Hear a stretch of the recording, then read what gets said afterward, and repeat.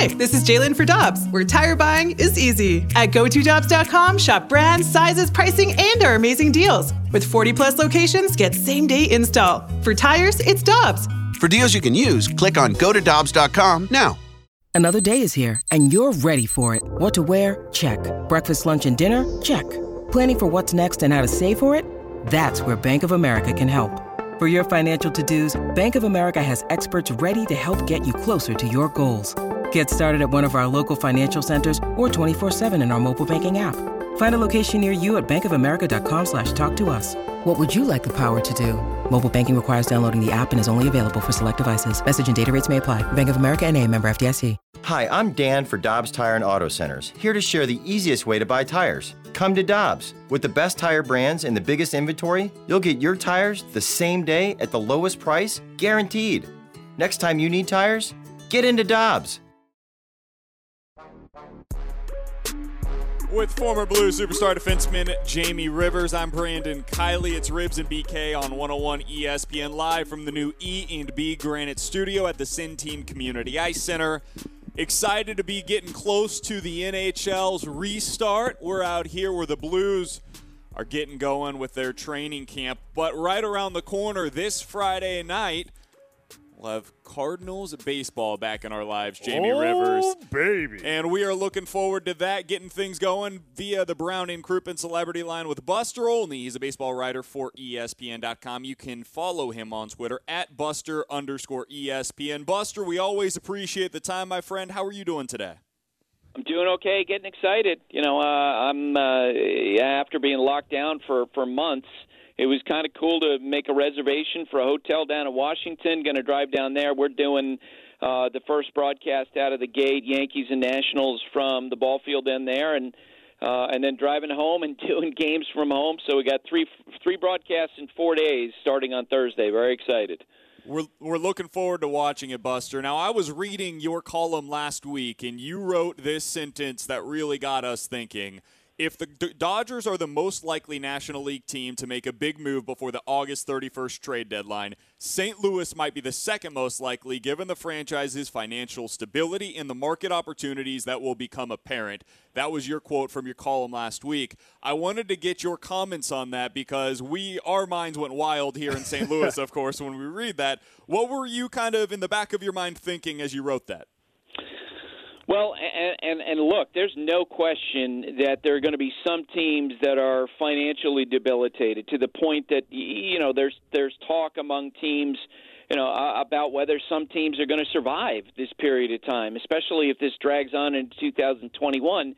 But then there are also a handful of teams that are going to be in a position to take advantage of buy opportunities. Think of it like, you know, one of the minority owner mentioned to me the other day, if you were to compare it to like a land situation or land developer back in 2008 when we had the economic collapse and a lot of people didn't have money. You know, if you were a developer and you were able to buy at that time as prices plummeted, there were some tremendous opportunities, and I think that's going to be the case for clubs with financial stability. I hear the Minnesota Twins are mentioned. The Toronto Blue Jays actually are mentioned a lot. Of course, you got the Yankees. I do believe that when the new Mets ownership is put in place, they're going to be probably looking to announce their presence with authority. And then you have teams like the Cardinals and Dodgers. So there are definitely teams that are going to be in a position to make moves. Buster, if the Cardinals are to make a big move before the August 31st trade deadline, what player do you think that they might target? Obviously, big conversation here for us is Arenado at third base, and my partner here, my co-host, is just in love with the possibility of Francisco Lindor. And based on the fact that you're talking about maybe getting a little bit more bang for your buck because the Cardinals have the financial ability to do it and maybe get, you know, not bottom day prices, but certainly get a guy for a good cost. What do you think the Cardinals would really realistically look to add? Yeah, and look, I want to make clear this is speculation because obviously it depends on where the needs develop as we go. Where injuries manifest. I mean, where even COVID manifests, for example, that might affect what some teams are doing. But I'd say this. If they want Nolan Arenado, there's going to be a tremendous opportunity for them at some point. if that's the guy that they're targeting. Because if you guys remember when Alex Rodriguez signed his deal with the Texas Rangers back in the winter of 2000, 10 years, $252 million, and the owner was, moving ahead going, woohoo, we got the best player in the game. And within 2 years, his contract was unbelievably and impossibly onerous for that franchise, and they had to dump him. And when they eventually moved him to the Yankees, they ate about 40% of the money owed to him. It would not at all surprise me if a similar situation happens with Arenado. Not only during the wintertime, we heard noises about how he wanted to go play for a winter.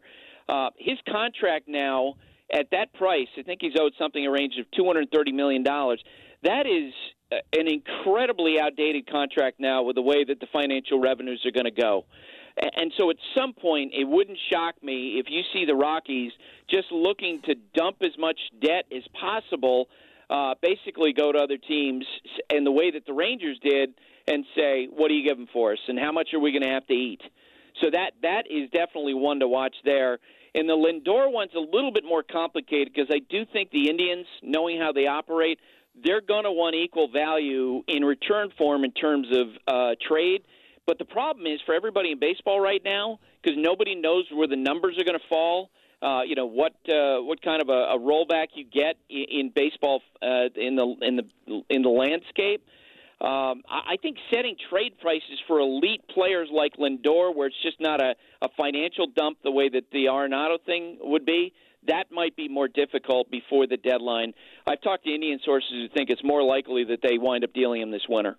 We're talking with Buster Olney. He's a baseball writer for ESPN.com. You can follow him on Twitter at Buster_ESPN. I wanted to ask one follow-up on Lindor there, Buster, if you don't mind. Do you think that based on what he sees this winter, he will be more likely to test his luck until the following year when he's supposed to hit free agency than if he is traded, let's say, this winter, re-signing right then and there? I would seriously doubt he's going to re-sign this winter. I think he'll definitely. First off, he's definitely going to test the market, and it's going to behoove him to wait. And in fact, I wrote in my column yesterday that we've seen not last winter, but the previous winters before that, these winter slogs where guys like Harper and Machado took months and months. Guys, you ain't seen nothing yet compared to what's coming this winter in terms of a slog. Because of course, what are so many teams going to be waiting to see? Is there a vaccine? Are there going to be fans in the stands? And so what I'm hearing from teams and from agents is, you know what, when we get to November and December, you're not going to have a bunch of teams stepping out paying huge prices without knowing exactly, or have a better sense of what the revenues are going to be next year. So it could drag out and drag out and drag out. And if you're Lindor, who's going to be the primary free agent in the fall of 2021, you want that to play out. You want there to be a vaccine. It helps your market value. And I suspect that Lindor's going to want to wait and see what happens with Mookie Betts and George Springer, JT Realmuto during the course of this winter. There are just a lot of dominoes to fall for Lindor before we get to his situation. But he's obviously someone who I think the Mets, the Yankees, the Cardinals, anybody who wants an elite player, they're going to be focused on him. What do you think this means for a guy like Mookie Betts, Buster? Because, I mean, he's at the top of the market, arguably one of, if not the best player, top three on a conservative level in all of baseball.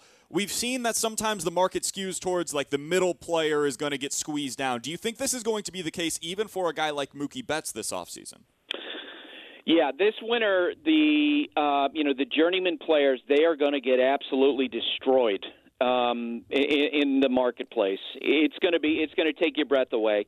Normally you'd see a veteran starting pitcher could get 1 year and $10 million. Well, maybe this winter that rolls back to 1 and 3. It's just because teams, as they make an adjustment to the revenues they lost this year, they can't do it with young players. They wouldn't do it with young players because they're cheap. They have existing contracts which they have to pay. So who's going to get hammered? It's the guys in the middle. Mookie Betts, I think, is going to be affected to some degree. We talked about him going into spring training as being maybe the second $400 million player behind Mike Trout. Just about everybody I talk to says no, that's not going to happen, and he might even struggle to get to $300 million. But he's an incredibly respected player, and I mentioned before how there will be some teams that will be bidders. The Giants are going to be in a great position with money coming off their payrolls in the years ahead. I mentioned the Mets, who I would install as an early favorite to sign Betts, knowing how, as we saw with the Dodgers when that team was sold to the Guggenheim Group, they wanted to go in there and make big moves, and they did that. That would be the opportunity for the Mets owner. The Blue Jays would certainly be that. But I do think that for Mookie, for JT Realmuto, for George Springer, the numbers are going to roll back to some degree. We're talking with Buster Olney, baseball writer for ESPN.com, at Buster_ESPN on Twitter.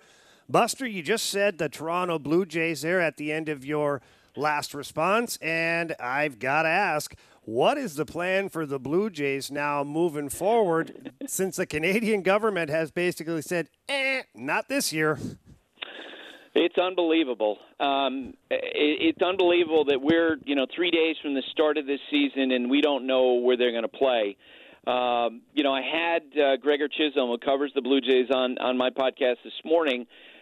He covers them for the Toronto Star, and he said that over the weekend, when the idea of playing in Toronto evaporated because the Canadian government and wanting to protect their citizens, they shut that down, and immediately the Blue Jays' focus began to turn to Buffalo.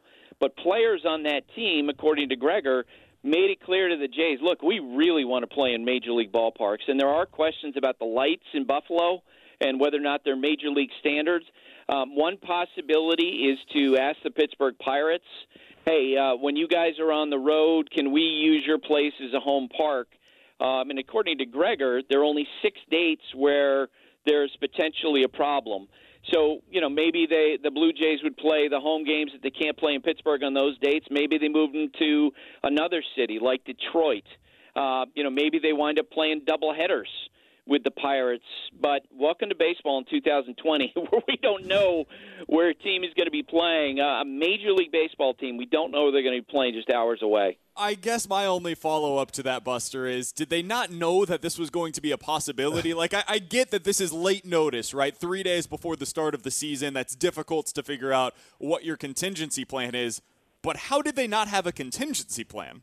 Well, they did. They had talked about Buffalo, but that was looked at as a safety net. And I can tell you from talking with Blue Jays officials, as they went through this process, they were getting winks and nods from the city government in Toronto saying, yeah, we're going to be good with you. And in fact, they gave it the okay.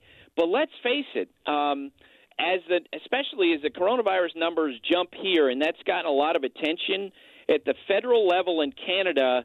Suddenly the idea of having a bunch of ball players coming from states where you've had, those big numbers, that becomes a really dicey political issue because you don't want to have an outbreak and have people say, great, the people who are responsible for that outbreak were a bunch of non-essential baseball players coming over. And so that's what happened. They actually felt like they got to about the 5-yard line, and then the federal government in Canada pulled out the rug from underneath them. And I got to say, if the situations are switched, I'd want the same thing to happen in the United States. Yeah, Buster, the follow-up to all this is, obviously the Blue Jays can't play in Toronto. So now that team and all the players and staff and whoever travels with that team, they've got to live somewhere else now. And how will this be handled by the Toronto Blue Jays? Will Major League Baseball kick in at all to provide, short-term housing or whatever you want to do? I mean, this is obviously a huge inconvenience for the players. It really is. And I can't give you a financial breakdown if Major League Baseball is willing to throw in some money. I would say this, that the Rogers company, which is the parent company of the Blue Jays, that's an incredibly wealthy corporation. And from what I understand from agents who represent players who play on that team, they say the Blue Jays organization has done a great job, bent over backward, trying to make it as nice and livable as possible. Up in Skydome, they were having movie night up on the screen after workouts. They were giving access to players to some of the suites, trying to make them more comfortable. Again, trying to make the best of a bad situation and a situation no one saw coming, but it's going to be difficult. They wind up playing in Buffalo or they wind up playing in Pittsburgh. they're gonna have to basically be, I think, locked down. And there's no question, and no one's going to feel sorry for them in the current national context here, but they're going to be at a competitive disadvantage, not having access to their facilities, not having the training room that they know, not having the workout places that they know. Instead it's like a roving band of ball players, and that's really unfortunate because they actually have hope to be good this year. Final question for Buster Olney of ESPN.com. We've been paying attention and tracking your percentage chance that the baseball players and the baseball as a whole is able to finish this season, Buster. You originally said 0%. I think you moved it to 5%. Where are you at this point in terms of the percentage chance of baseball being able to pull this off? Yeah, when we got started with the summer camp, what I was saying was 0% chance to get through the whole season, 5% to get to the start of the season. And I kind of look at that as being like a hurricane projection in which direction it's going to go, because what I spend my days doing is call around to baseball executives, team executives, how's it going? And back at the beginning of this, I was hearing Swiss cheese, this is a disaster, it's false hustle. And in the last week, more and more, the club officials I'm talking to are like, you know what? Our guys are, like, doing a good job with this. Our guys are sticking together. Like, our guys are on a roll with this thing. Now, the X factor is the fact that teams now have to travel. But they obviously, at this point, the chances of starting are 100%. And the chances of getting through it, I'd put that somewhere in the range of 40 to 50 because you know that that's a big jump, Buster. Well, and I tell you why. First off, if someone were to, especially a player of prominence were to get sick, it would completely change the conversation. But the other thing, too, is, and this has been pointed out to me by team executives, by agents, this is Major League Baseball is a business, and they are going to plow through.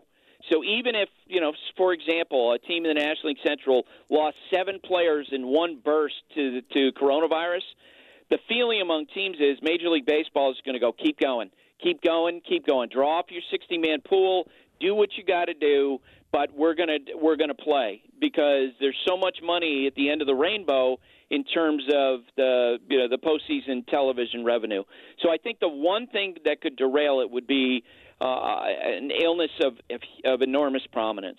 He's Buster Olney. You can find his work on ESPN.com. We'll finally be able to watch him on baseball games this week on ESPN, and give him a follow on Twitter, always at Buster_ESPN. Buster, we always appreciate the time, my friend. Thanks so much for hopping on with us this morning. All the best to you and your family. Likewise, guys. Thanks for having me on. This is going to be fun.